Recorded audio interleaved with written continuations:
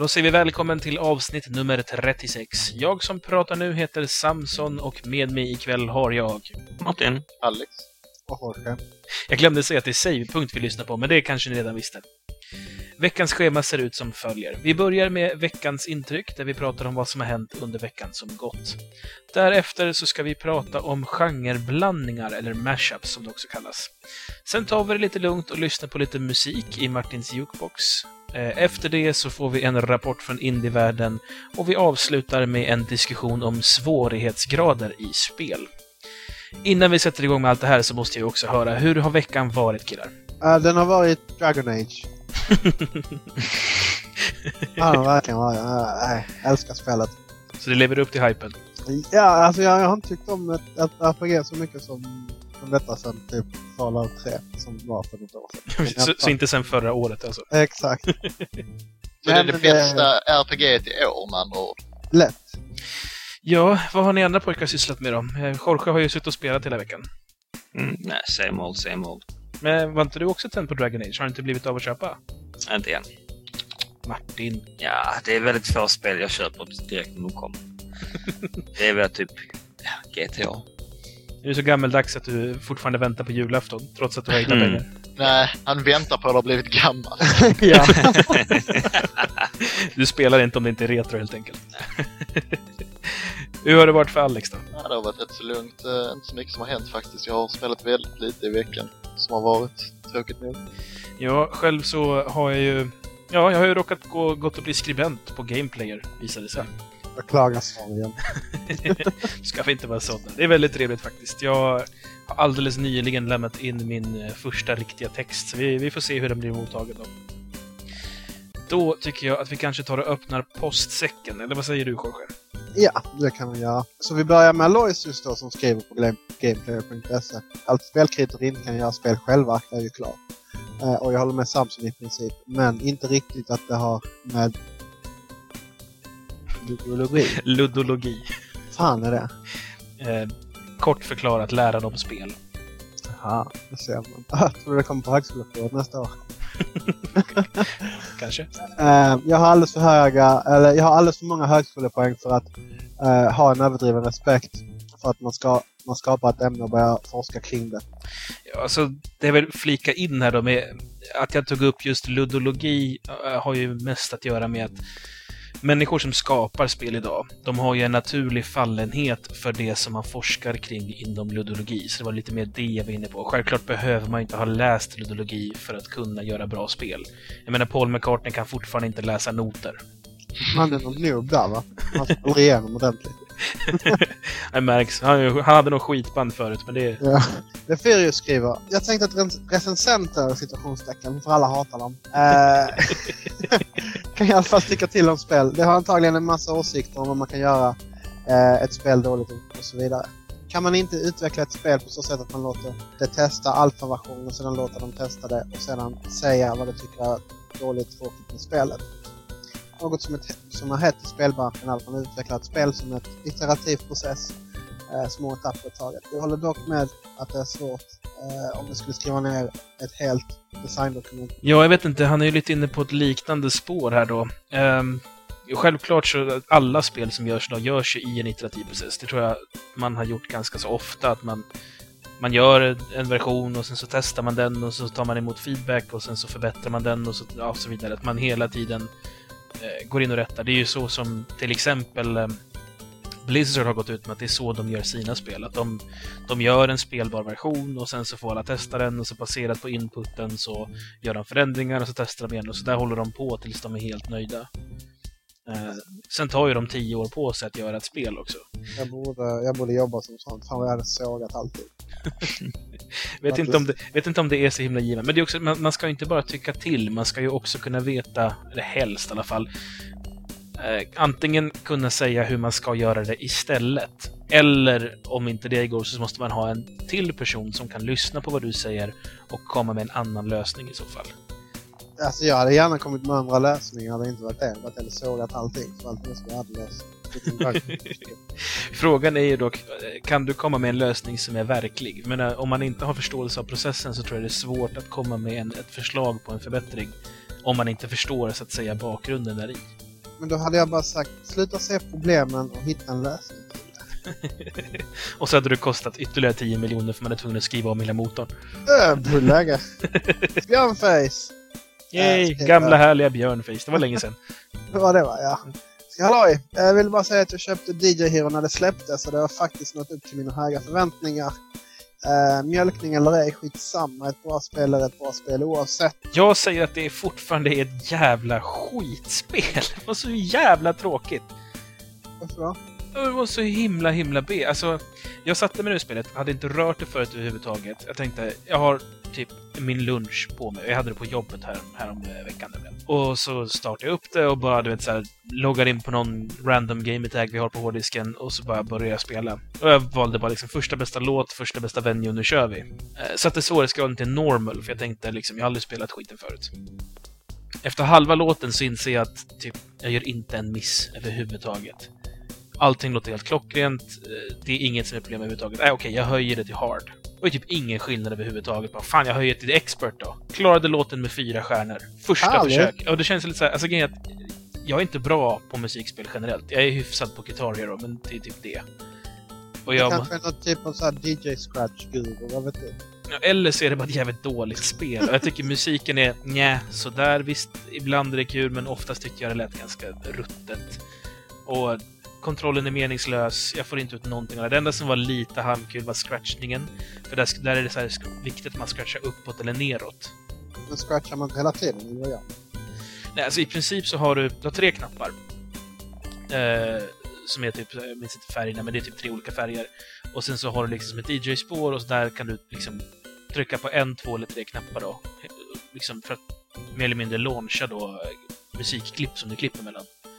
Sen så har du en crossfader som du kan ha i mitten, höger eller vänster. Och den har du också då, så att du ska liksom styra, för det är den som avgör då vilken av... I princip så är det en mashup du spelar till 2 låtar som spelas samtidigt. Och så blandar du med att du hör båda låtarna till att du bara hör en låt till att du hör den andra låten. Så vänster är den ena, höger den andra, mitten är båda. Och sen så har du då att du kan scratcha på den här LP-skivan som finns där också. Då kan du scratcha uppåt eller neråt och ibland liksom halvvarv eller helvarv. Och det är... Men är det inte kul då? Bortsett från att det är för enkelt. Nej, jag tyckte det var astråkigt. Alltså, dels så tror jag att Guitar Hero tycker jag är kul för att jag tycker att det skulle vara kul och spännande att prova att vara en rockstjärna. Men att vara en DJ tycker jag det är helt jävla meningslöst. Jag har ingen respekt för DJs. Det är bara för att du går i Sverige, jag vill ha en dålig DJ-kultur. Ja, för jag har aldrig varit utomlands. Nej, men alltså jag kan tycka att det finns DJs som gör bra musik, självklart. Och det finns DJs som kan lyfta en utekväll jävligt mycket och kan förändra liksom en död fest till en levande fest. Men det här spelet har ingenting med det att göra överhuvudtaget. Det här är sämsta formens quick time events lösning. Alltså det är som Guitar Hero fast utan det som gör Guitar Hero kul och bara det här tråkiga tekniska kvar. Jag säger att det är crap. Ja, smaken är som baken. Det är klart att om Björnfest tycker att det är kul så ska han ju fortsätta tycka det. Det ska inte påverka honom på något sätt. Men jag tyckte det var ett astråkigt. Då ska vi se. Och veckans sista postsäkerhetsinlägg här, då är Blixten som skriver. Angående mitt inlägg förra veckan om Street Fighter 4 och era svar. Självklart är det roligt att spela hemma tillsammans med 4 vänner. Men jag har i alla fall inte den möjligheten var och varannan dag. Sen bor alla mina nördkompisar spritt ut över Sverige och världen, så att samla hardcore-gänget är i princip omöjligt. Sedan att online-spel bara är träning kan jag väl köpa, men då tränar jag hellre med ett gäng sköna gubbar som man kan snacka lite skit med samtidigt med, än att spela en halvlaggig match mot någon skrikande britt som droppar efter första rundan när man har förlorat. Jag tyckte rent allmänt där han påpekar angående droppandet och sånt. Det är det som får mig undvika spel online så mycket som möjligt. Det tycker jag är så jävla hemskt. Så jag vet likadant på typ FIFA och dem. Att folk håller på att förlora en match och så bara hoppar de av och sen så blir de inte straffade för det. Liksom, kan inte utvecklarna tänka på det lite mer? Att det händer väldigt mycket, så att om man hoppar ur spelet då ska man ju bli straffad på något sätt. Jag vet att Halo har det till exempel. Jag tror du förlorar 3 eller 4 poäng eller vad det var. Jag har det Gears också, vet jag. Ja, så varför inte bara sätta de här spelen? Om man nu ska ha online-ranking och allt det här, då måste man ju straffa folk för att de gör sånt här. Men är det online-ranking i Street Fighter då? I Street Fighter vet jag inte, men typ i FIFA och sånt är det ju det. Ja, alltså det är som sagt, det är bara typ, håller du på att förlora, hoppa ur matchen så är alltid frid och fröjd. De borde lägga in ett sånt att, som Lemmings, alltså self-destruct, så att alla ens egna spelare bara ska explodera. Nej, men om du hoppar ur en match så förlorar du automatiskt med 3-0. eller whatever. Vi har sagt det förut, vi tv-spelare är ett jävla omoraliskt släkte.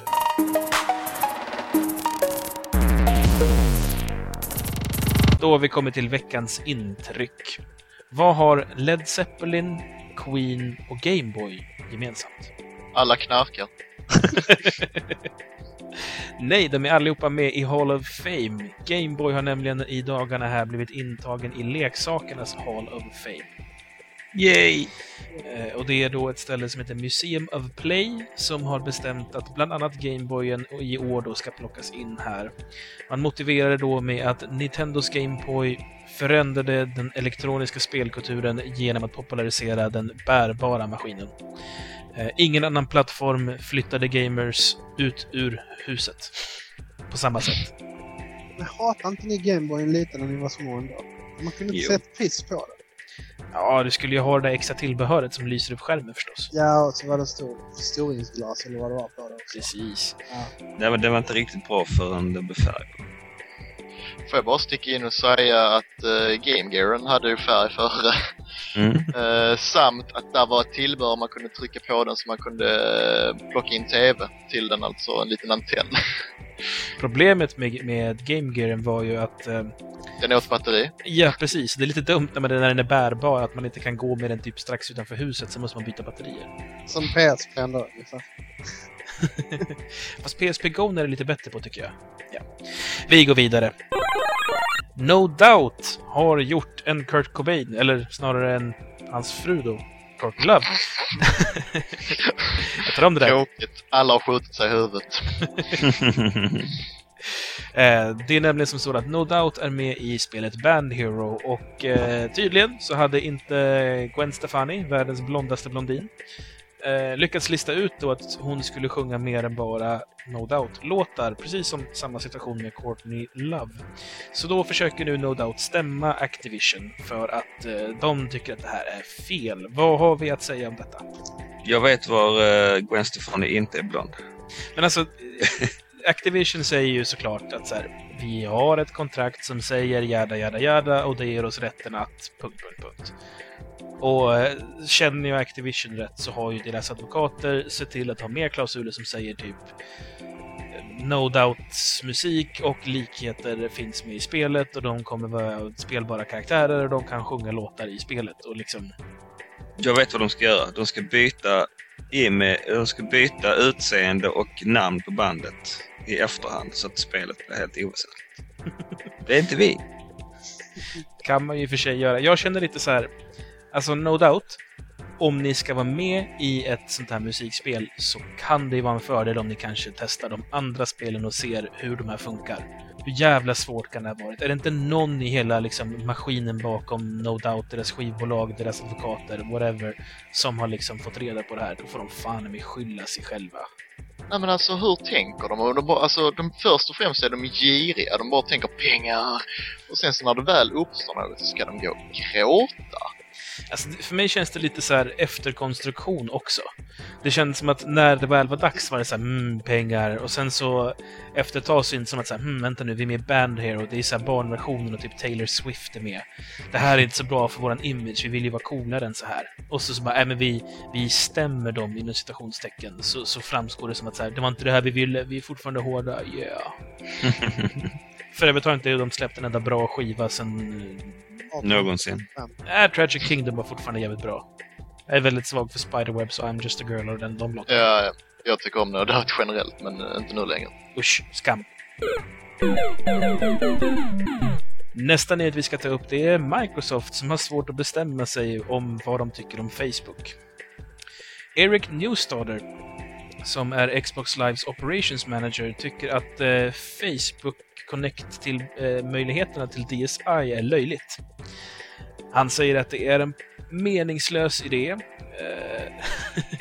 och syftar på att det finns ju så många andra bättre sätt att vara uppkopplad till de här sociala nätverken. Och sådana här spelsystem, vad ska de egentligen ha Facebook till? What? Han är ju dum på riktigt. Yep.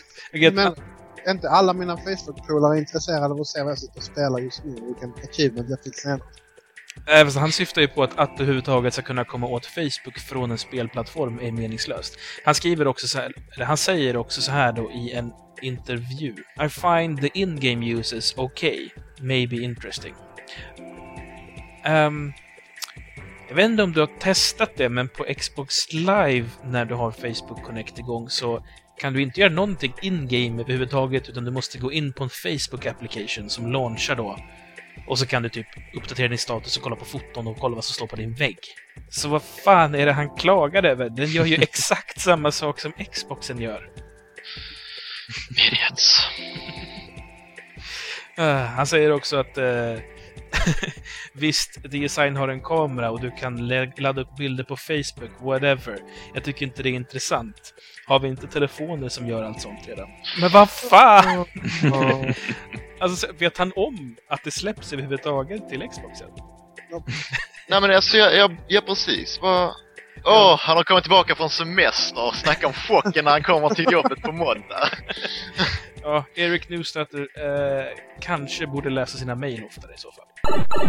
Nästa nyhet, det har att göra med en av våra mest uppenbara fördomar. TV-spelare bryr sig mer om spel än brudar. En rysk promotor för en CS-klan försökte distrahera och testa sina spelare under en match.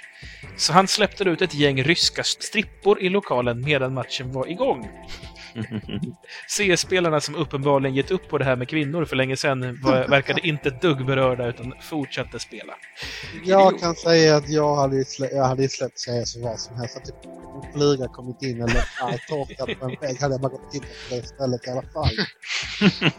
Nu hör det ju kanske till saken här att de är ju liksom en klan som dessutom har en promotor, så fine, det här är ju deras jobb och de ska ju kunna sköta sitt jobb förstås. Men jag menar, hur allvarligt kan det vara om man typ så här, vi tar in lite schyssta strippor, lite sprit, eller nu vet inte jag om det fanns sprit där. Det känns ju lite som det känns ju som att deras promotor är lite skämtsam och bjuder på det, och då kan man för fan släppa tangentbordet och bara hänga lite med brudarna istället. Eller så gillar promotorn bara strippor generellt och bara tar in det för sig själv och bara skyller ifrån sig. Exakt. Slösa klanpengarna på det här, vet du. Nej, vi kan inte ta den där resan till Barcelona och den där tävlingen, de där stripporna vi köpte förra veckan. Ja, hur skulle ni reagera om ni satt och spelade på ett LAN, det närmsta vi kan komma då, och det glider in en massa strippor? Jag hade släppt datorn ganska många gånger.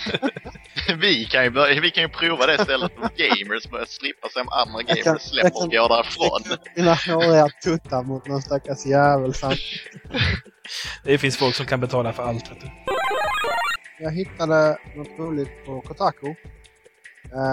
Och det var på eBay så såldes ett omslag till ett Nintendo 8-bit-spel. Och kan ni bara gissa så här vad det kan ha varit? Det är något Mario-spel kanske? Nej, det var ett väldigt, väldigt populärt band på 80-talet. Som Alex antagligen aldrig har talat om. New Kids on the Block. Född sent. Det var något omslag till ett spel som var någon prototyp som såldes på eBay. Och den gick för $500 men de betalade aldrig för det. Så att den kom upp igen senare. Men omslaget verkar äkta i alla fall, så det är lite småspännande. Så. Någon av er som har fått kanske hittat det här spelet som ROM eller någonting? Alltså, New Kids, vad kan man ha för typ spel på det? Det är säkert något synkigt plattformsspel. Antagligen är det något sånt. Det finns ju fan ett McDonalds-plattformsspel. Jag tänkte precis ta upp det. Det var ju bra. Den sista nyheten vi ska ta upp idag, det är att Epic släpper Unreal 3-motorn gratis om man är privatperson eller student. Ja, egentligen kan jag göra mitt drömspel. Du behöver ju kunna lite programmering också. Men principen med det är alltså att Epic släpper källkoden och en SD-kod då för Unreal 3. Så att om du som privatperson eller student vill kunna lära dig plattformen så får du den gratis. På samma sätt funkar ju Apples iPhone där de släpper en SD-kod som du får tanka hem gratis då. Vad tror vi om det här? Är Epic lite bussiga eller finns det någon mörk ond plan? Det finns en mörk ond plan. Och vad är den mörka onda planen? Att när du som privatperson eller student typ börjar jobba så köper du deras motor. Lite som typ... Eller inte Activision, Adobe. Ja, precis. De har studentversioner av saker som du får köpa mycket, mycket billigare. För att sen när du kommer ut i arbetslivet så kommer du säga jag vill ha Photoshop till exempel. Precis. Men är det ett positivt initiativ då? Oavsett det mörka? Det tycker jag. Jag menar, gratis är väl gott. Nej, men säkert någon liten 15-årig unge eller 12 eller 11 som kommer lära sig skiten och sen så kommer han ut i arbetslivet. Och han lär sig någonting. Kanske släpper ett bra spel. Exakt. Jag inte hoppas. Det som jag tycker är mest roligt med det är ju att alltså, vi har ju andra spelmotorer som är open source som man kan liksom ladda hem och köra, som är bra förstås. Men jag menar, det är inte som att folk så här på rak hand kan namnen på dem. Vilket gör att om du sätter dig ner som en ovan programmerare som bara nu ska jag försöka mig göra ett spel i något språk, så är ju, oddsen är ju ganska så små att du då letar upp någon sån här open source-motor. Däremot Unreal 3, det känner man ju faktiskt till om man är liksom tv-spelsintresserad. Så då kan det ju bli att man faktiskt upptäcker det här och så tankar man hem Unreal 3 och så lär man sig faktiskt hur man gör på riktigt när man gör ett spel, så att säga. Så jag ska ladda hem alltså. Tror att du ska lära dig Objective-C först. Nej, detaljer.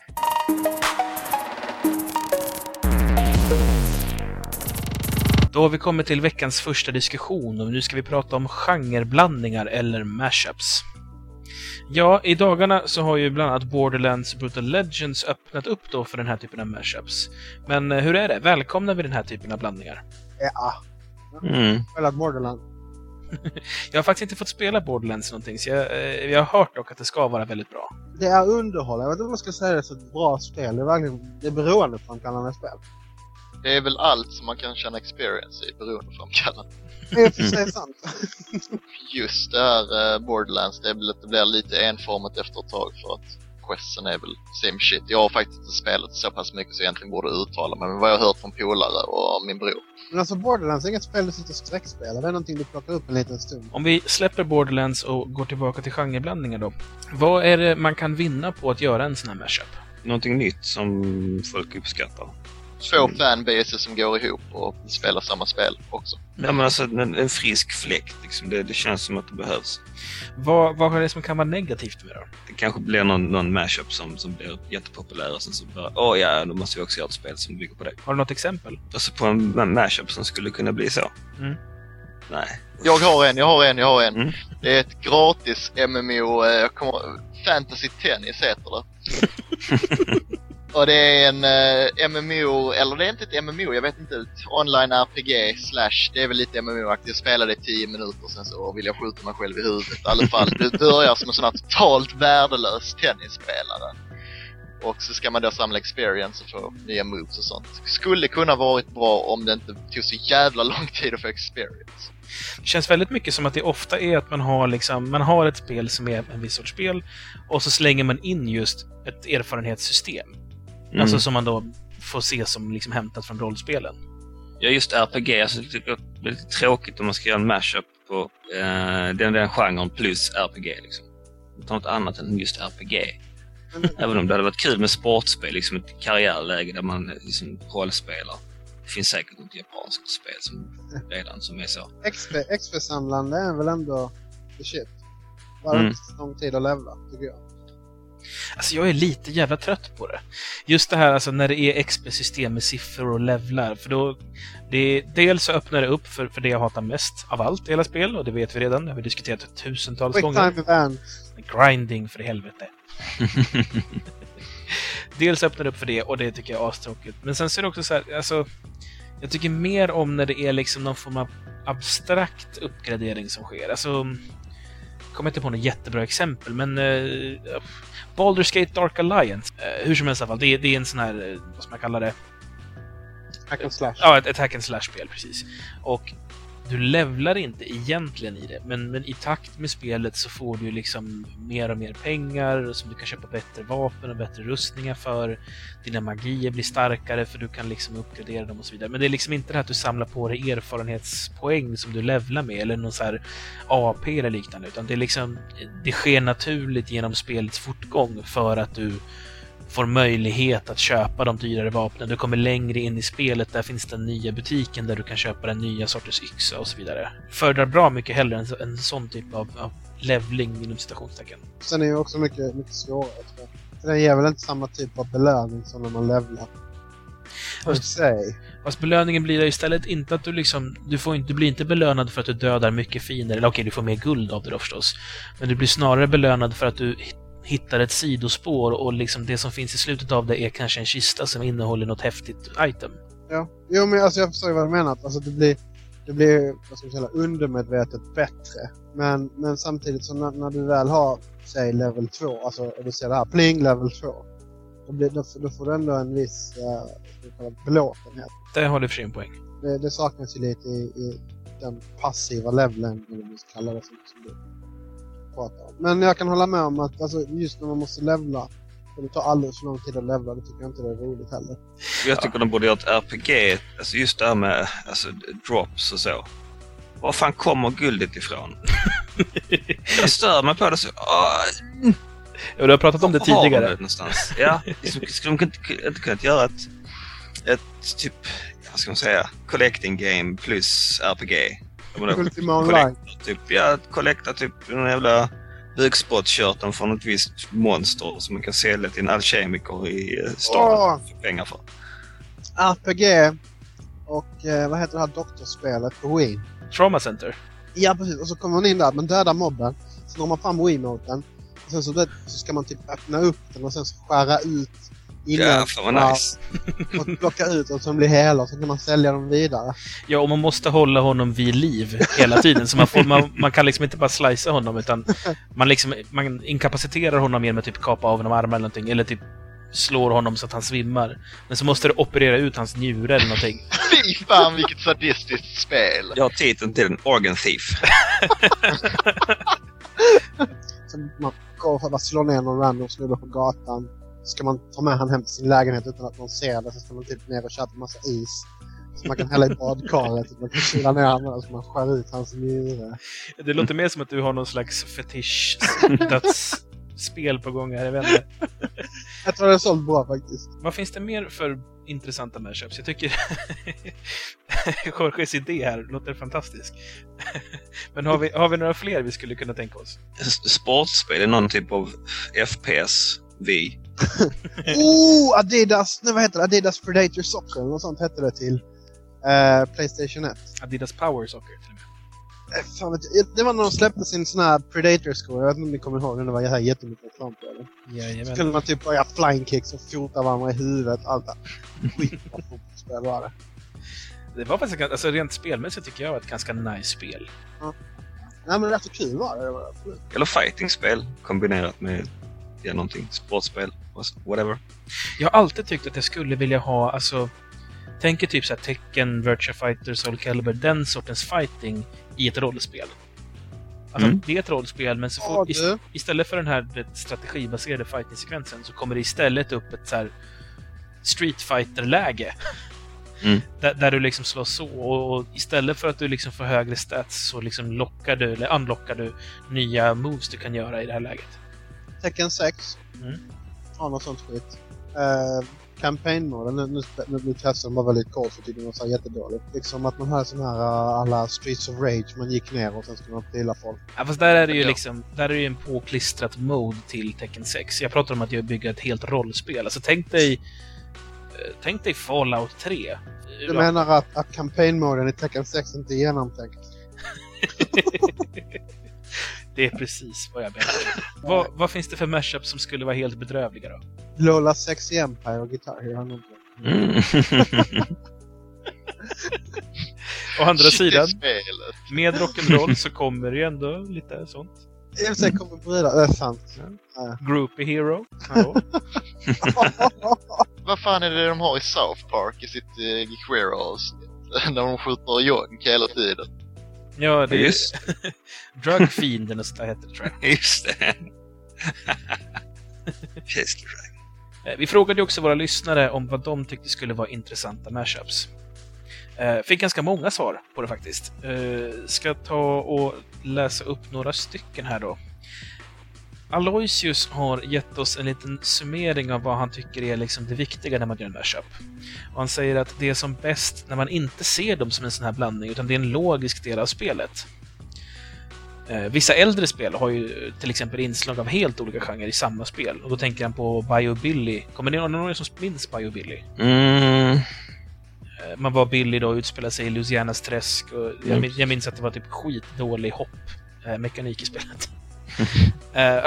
Skitsamma, det är alltså ett sidskrollande beat'em up. Och en bana så är det ljuspistolskjutande, en annan bana så kör du bil. Just det. Han tar också upp de gamla Star Wars-spelen. Och då tänker jag väl främst på de som släpptes till Super Star Wars-trilogin. Nu vet jag att jag försökte första omportning av ett NES-spel. Men där det är mycket att man blandar liksom. Vissa banor är plattform, vissa banor så sitter du typ i skepp och styr och så vidare. Summeringen i alla fall, det är att den här sortens spel så hänger det inte ihop så bra. Utan det blir liksom väldigt så en mekanik och sen kommer nästa mekanik. Det finns inget naturligt flöde mellan dem så att säga.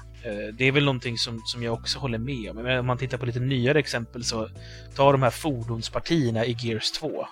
De är jävla tråkiga. Jag har spelat igenom den 2 gånger. En gång för att få den första achievementen, en gång för att få den andra achievementen. Ja, men det är verkligen inte kul att köra bil i det spelet eller köra ett fordon överhuvudtaget. Och det är väl typiskt liksom ett sånt här exempel också, att du har ett spel och sen helt plötsligt ser ett annat spel för en bana. Aloysius avslutar i alla fall med att säga att det är bättre med till exempel actionspel där det finns lite rollspelsinslag. Någonting som vi också var inne på med just rollspel. Jag tror det kan vara tufft att blanda på ett smidigt sätt som blir flyter genom spelet. Jag menar, alltså, så att levelsystem är alltid lätt att mata in. Men ska du gå från sig tredje person shooter till bilspel är det gärna mycket svårare. Och tråkigare. Då tycker jag man löser det bättre i Halo faktiskt. Där det inte känns som ett helt annat spel så fort man hoppar in i en Warthog. Men tidigare var det nog definitivt tekniska begränsningar som gjorde att det inte funkar så bra. Men om man kanske tummar ner lite på, gör det grafikmässigt inte så avancerat, men vad vi säger typ ett Final Fantasy 8, den grafiken är väl ändå tolerabel. Men att göra det så att lite så att man kan till exempel då kanske köra fordon smidigt eller vad som helst, liksom ställa sig i en korvkiosk som i GTA 4 eller vad fan som helst. Så göra lite vad man vill utan att det liksom blir utan att det blir ett minispel. Problemet är att det blir ju ganska lätt ett minispel. Kolla på till exempel Final Fantasy 7. Jag menar, varför i helvete rycker man fram en varsin jävla snowboard mitt i alltihopa? Det är liksom... Det är Japse-spel. Det var ju för sig snowboardläget just ganska roligt, tycker jag.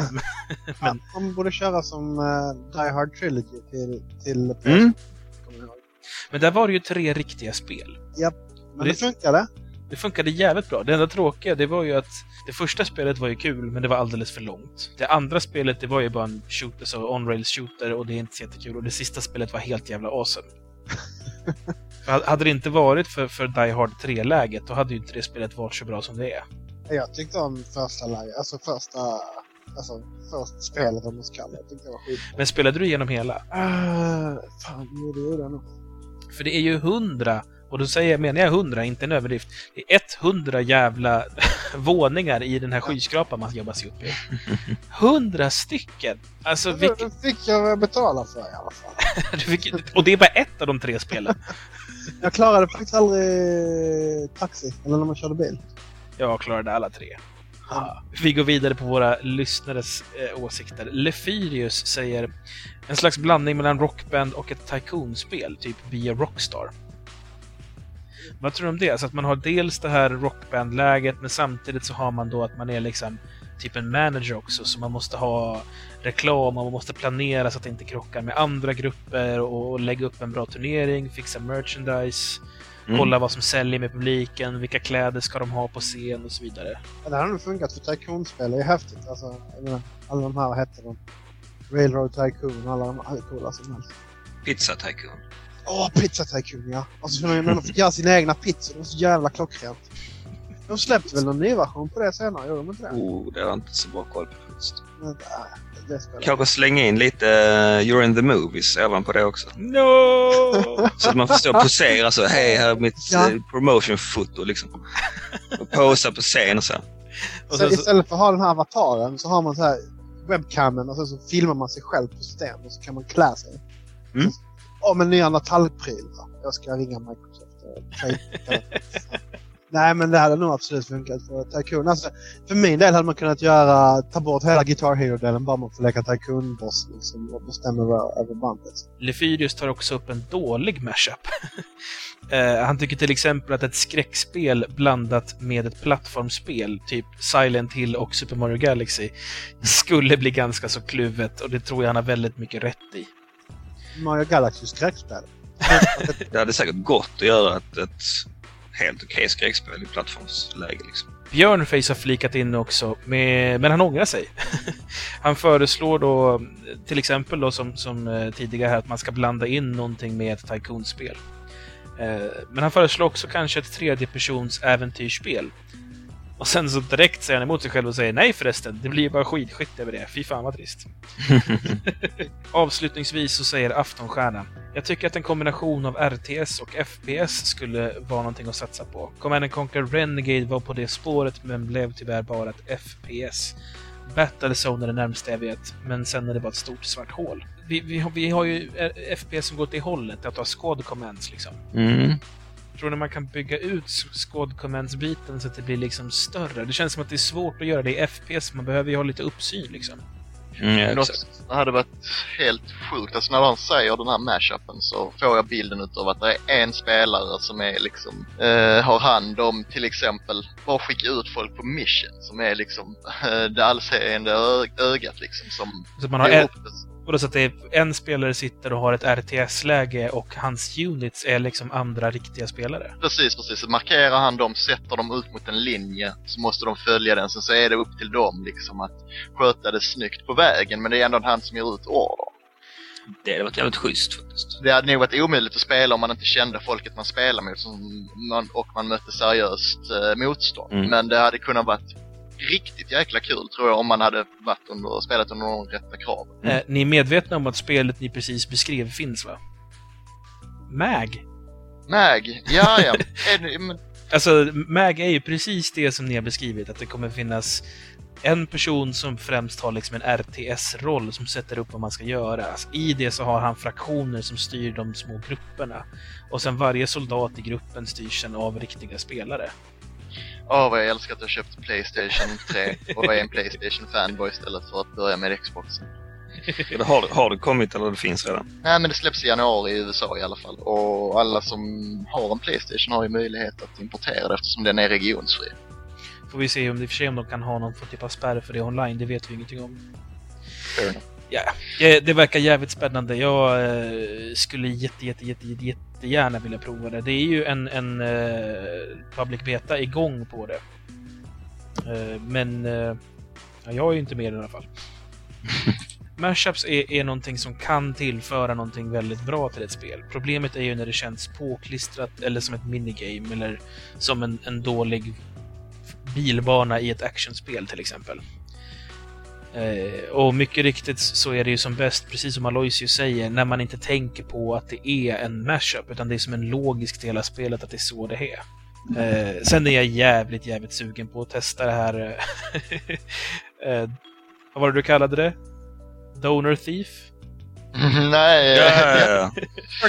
Organ Thief. Det hade varit en jävligt nice grej. Det testar jag mer än gärna. Med det så rundar vi av och går vidare till Jukeboxen.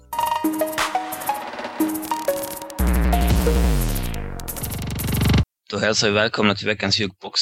Vi börjar Jukeboxen med ett svenskt tillskott här. Närmare bestämt Olof Gustafsson som gjorde musiken till bland annat Pinball Dreams. Och här ska vi få höra ett litet utdrag ur en remix från ledmotivet.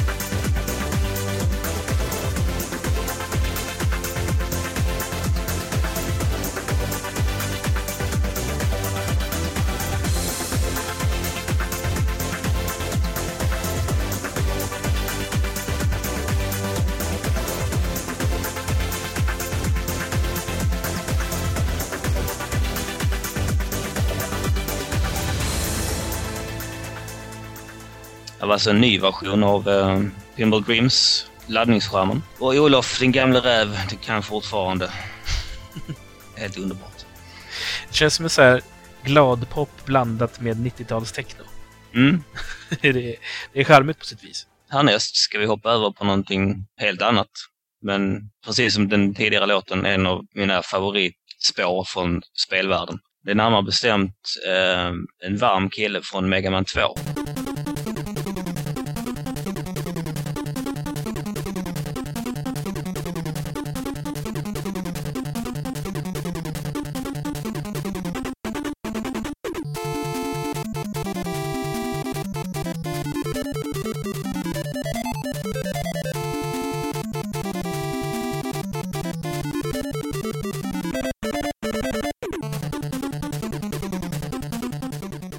Det var alltså Hitman-banan.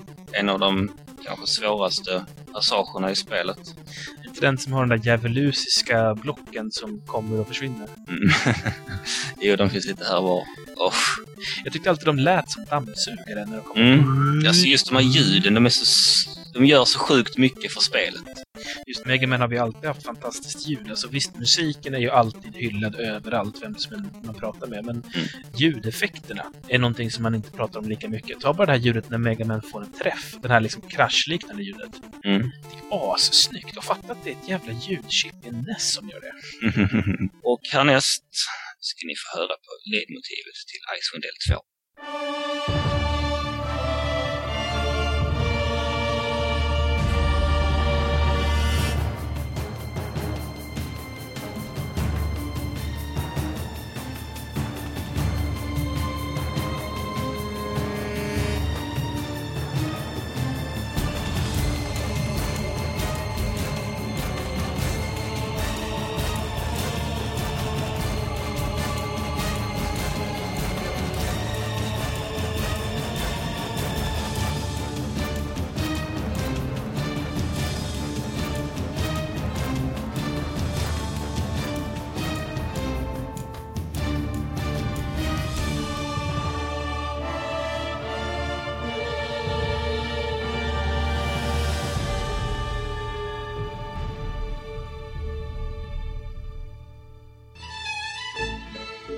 Hej kära lyssnare, nästa vecka så ska vi prata om guider, FAQs och walkthroughs. Och då behöver vi veta lite hur ni tycker om detta.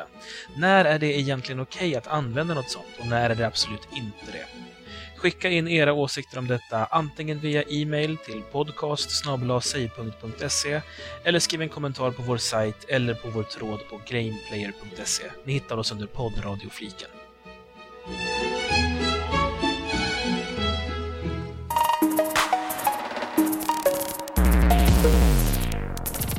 Då har det blivit dags för veckans indie-rapport. Denna vecka ska vi prata om ett PC-spel som heter Igneous. Det är ett tredjepersons plattformsspel utvecklat av studenter från Digipen. Gruppen kallar sig Going Down in Flames. Digipen, för er som inte vet, är en spelskola i USA. Studenter därifrån ligger bland annat bakom till exempel Portal. Spelet då, Igneous. Du spelar en Tiki-totem som ska försöka fly ut ur en vulkan. Och i ett rasande tempo så ska du alltså med blixtsnabba reflexer springa och hoppa dig fram genom en mängd olika nivåer inuti vulkanen. Gameplaymässigt är det lite som en blandning mellan de bästa momenten av Sonic the Hedgehog till 360 blandat med Super Mario Kart. Det låter kanske absurt, men man måste testa det för att se. Det är ett otroligt snyggt spel, och inte bara för att vara ett indie-spel, utan det är snyggt även allmänt. Det är full 3D, det är jättemycket läckra ljuseffekter och texturerna är i toppklass. Spelet är också helt gratis och finns för nedladdning endast till PC dock via Igneous hemsida. Som vanligt så lägger vi upp en länk på sei.se.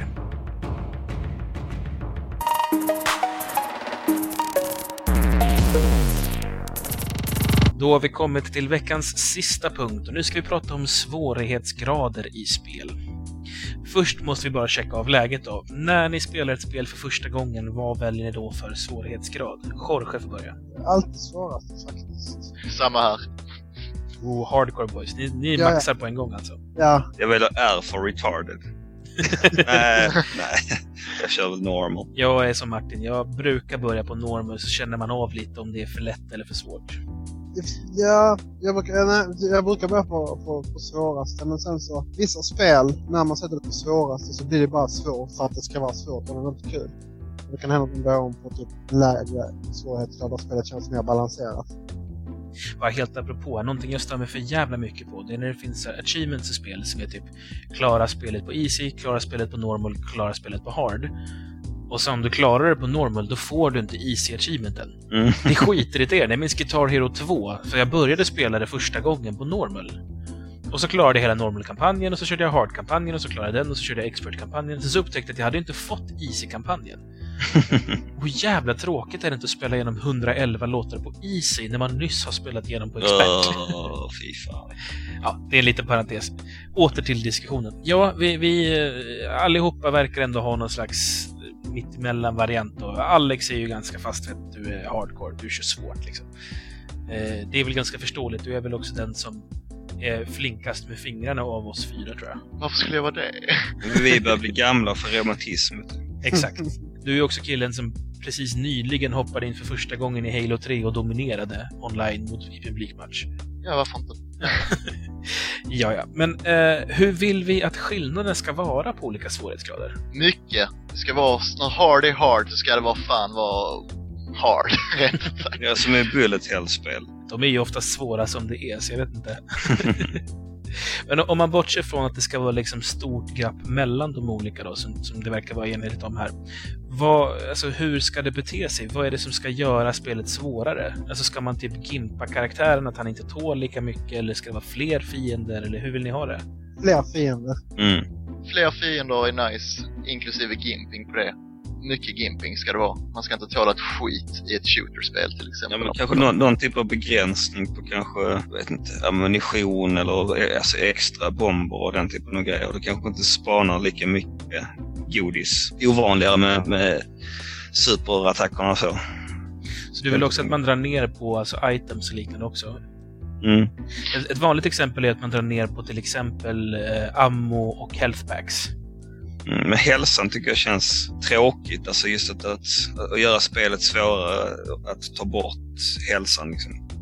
Det känns som en tråkig lösning. Är det ingen av er som tycker att man hellre ska liksom ändra på vissa detaljer i spelet? Alltså jag vill minnas, jag ska se om jag kommer på några bra exempel här, men är det någon av er som har spelat Monkey Island 3? Cursed Monkey Island? Martin? Jag tänkte säga alla, men så kom jag på att Jorge var ju med. Ja, jag kan berätta då för Jorge. När du spelar spelet så kan du välja inte mellan svårt eller dåligt, utan du kan välja antingen originalspelet eller något som heter Mega Monkey. Och i Mega Monkey så är inte spelet egentligen svårare, men det är fler pussel.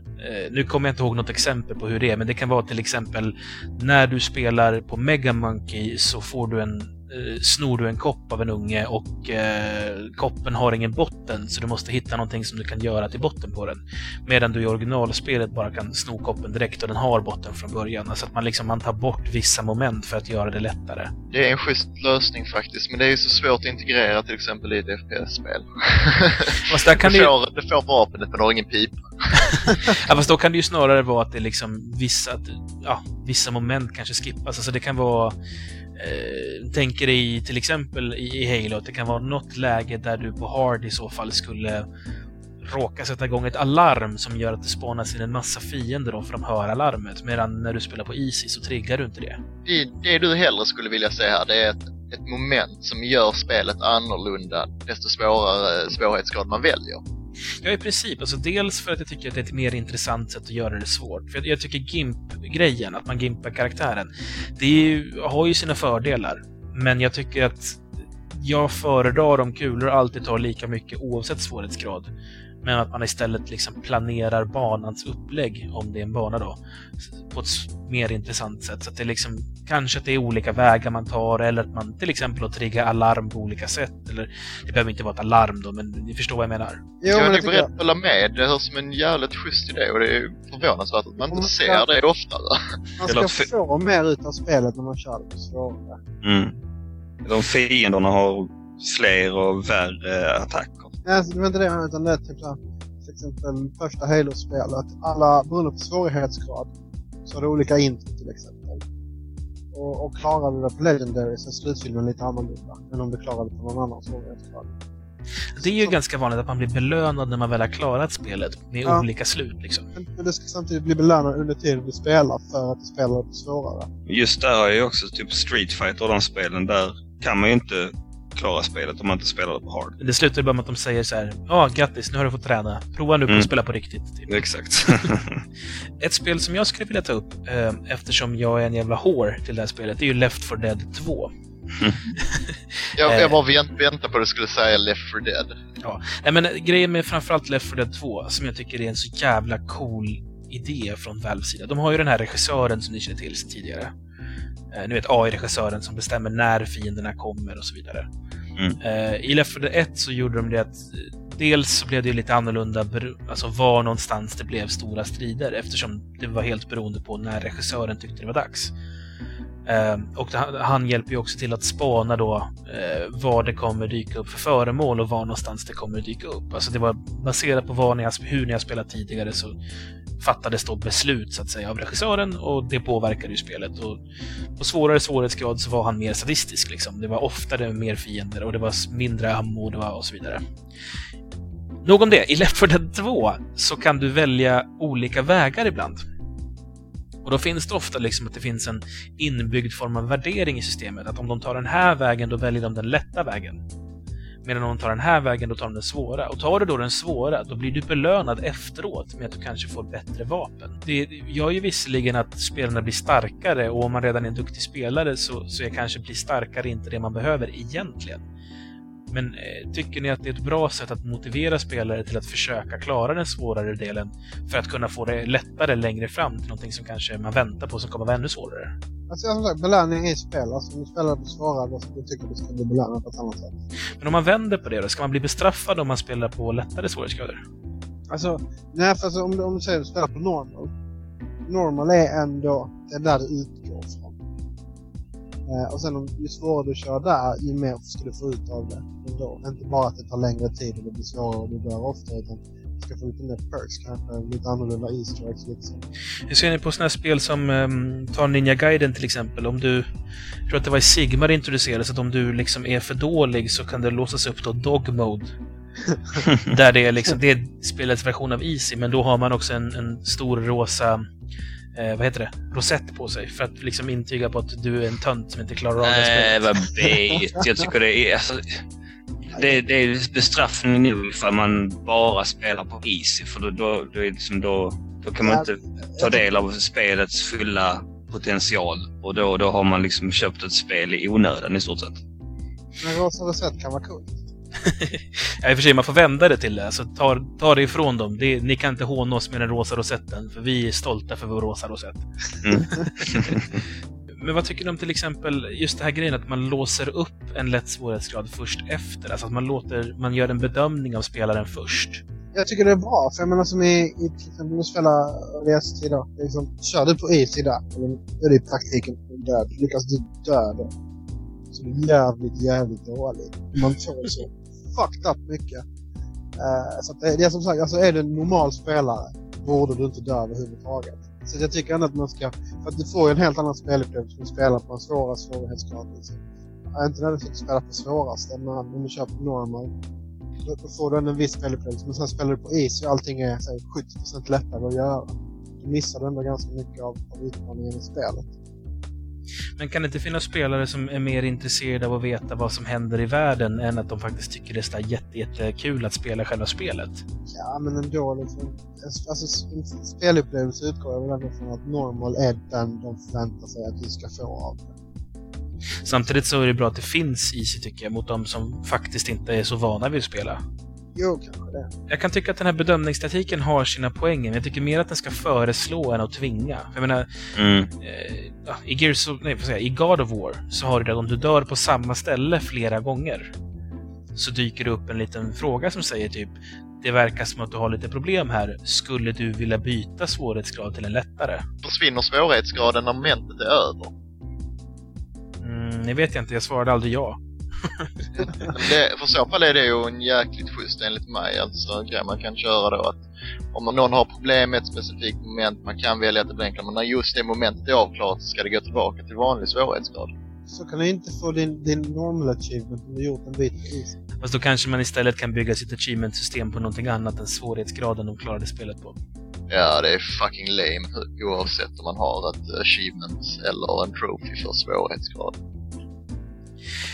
Jag tänkte, har vi lite bra exempel på när man har löst det här med svårighetsgrader riktigt jävla bra? Alltså jag är ju förtjust i Left 4 Dead-system väldigt, väldigt mycket. Vad säger ni? Vad finns det mer för bra exempel på välgjorda svårighetsgrader liksom? Diablo 2. Får du beskriva skillnaderna här då? Vad är det som gör svårighetsgraderna så bra i Diablo 2? Alltså det är att man för att utveckla sin karaktär någorlunda så måste man ju spela igenom spelet. Vad är det nu? Normal, Hell, Nightmare.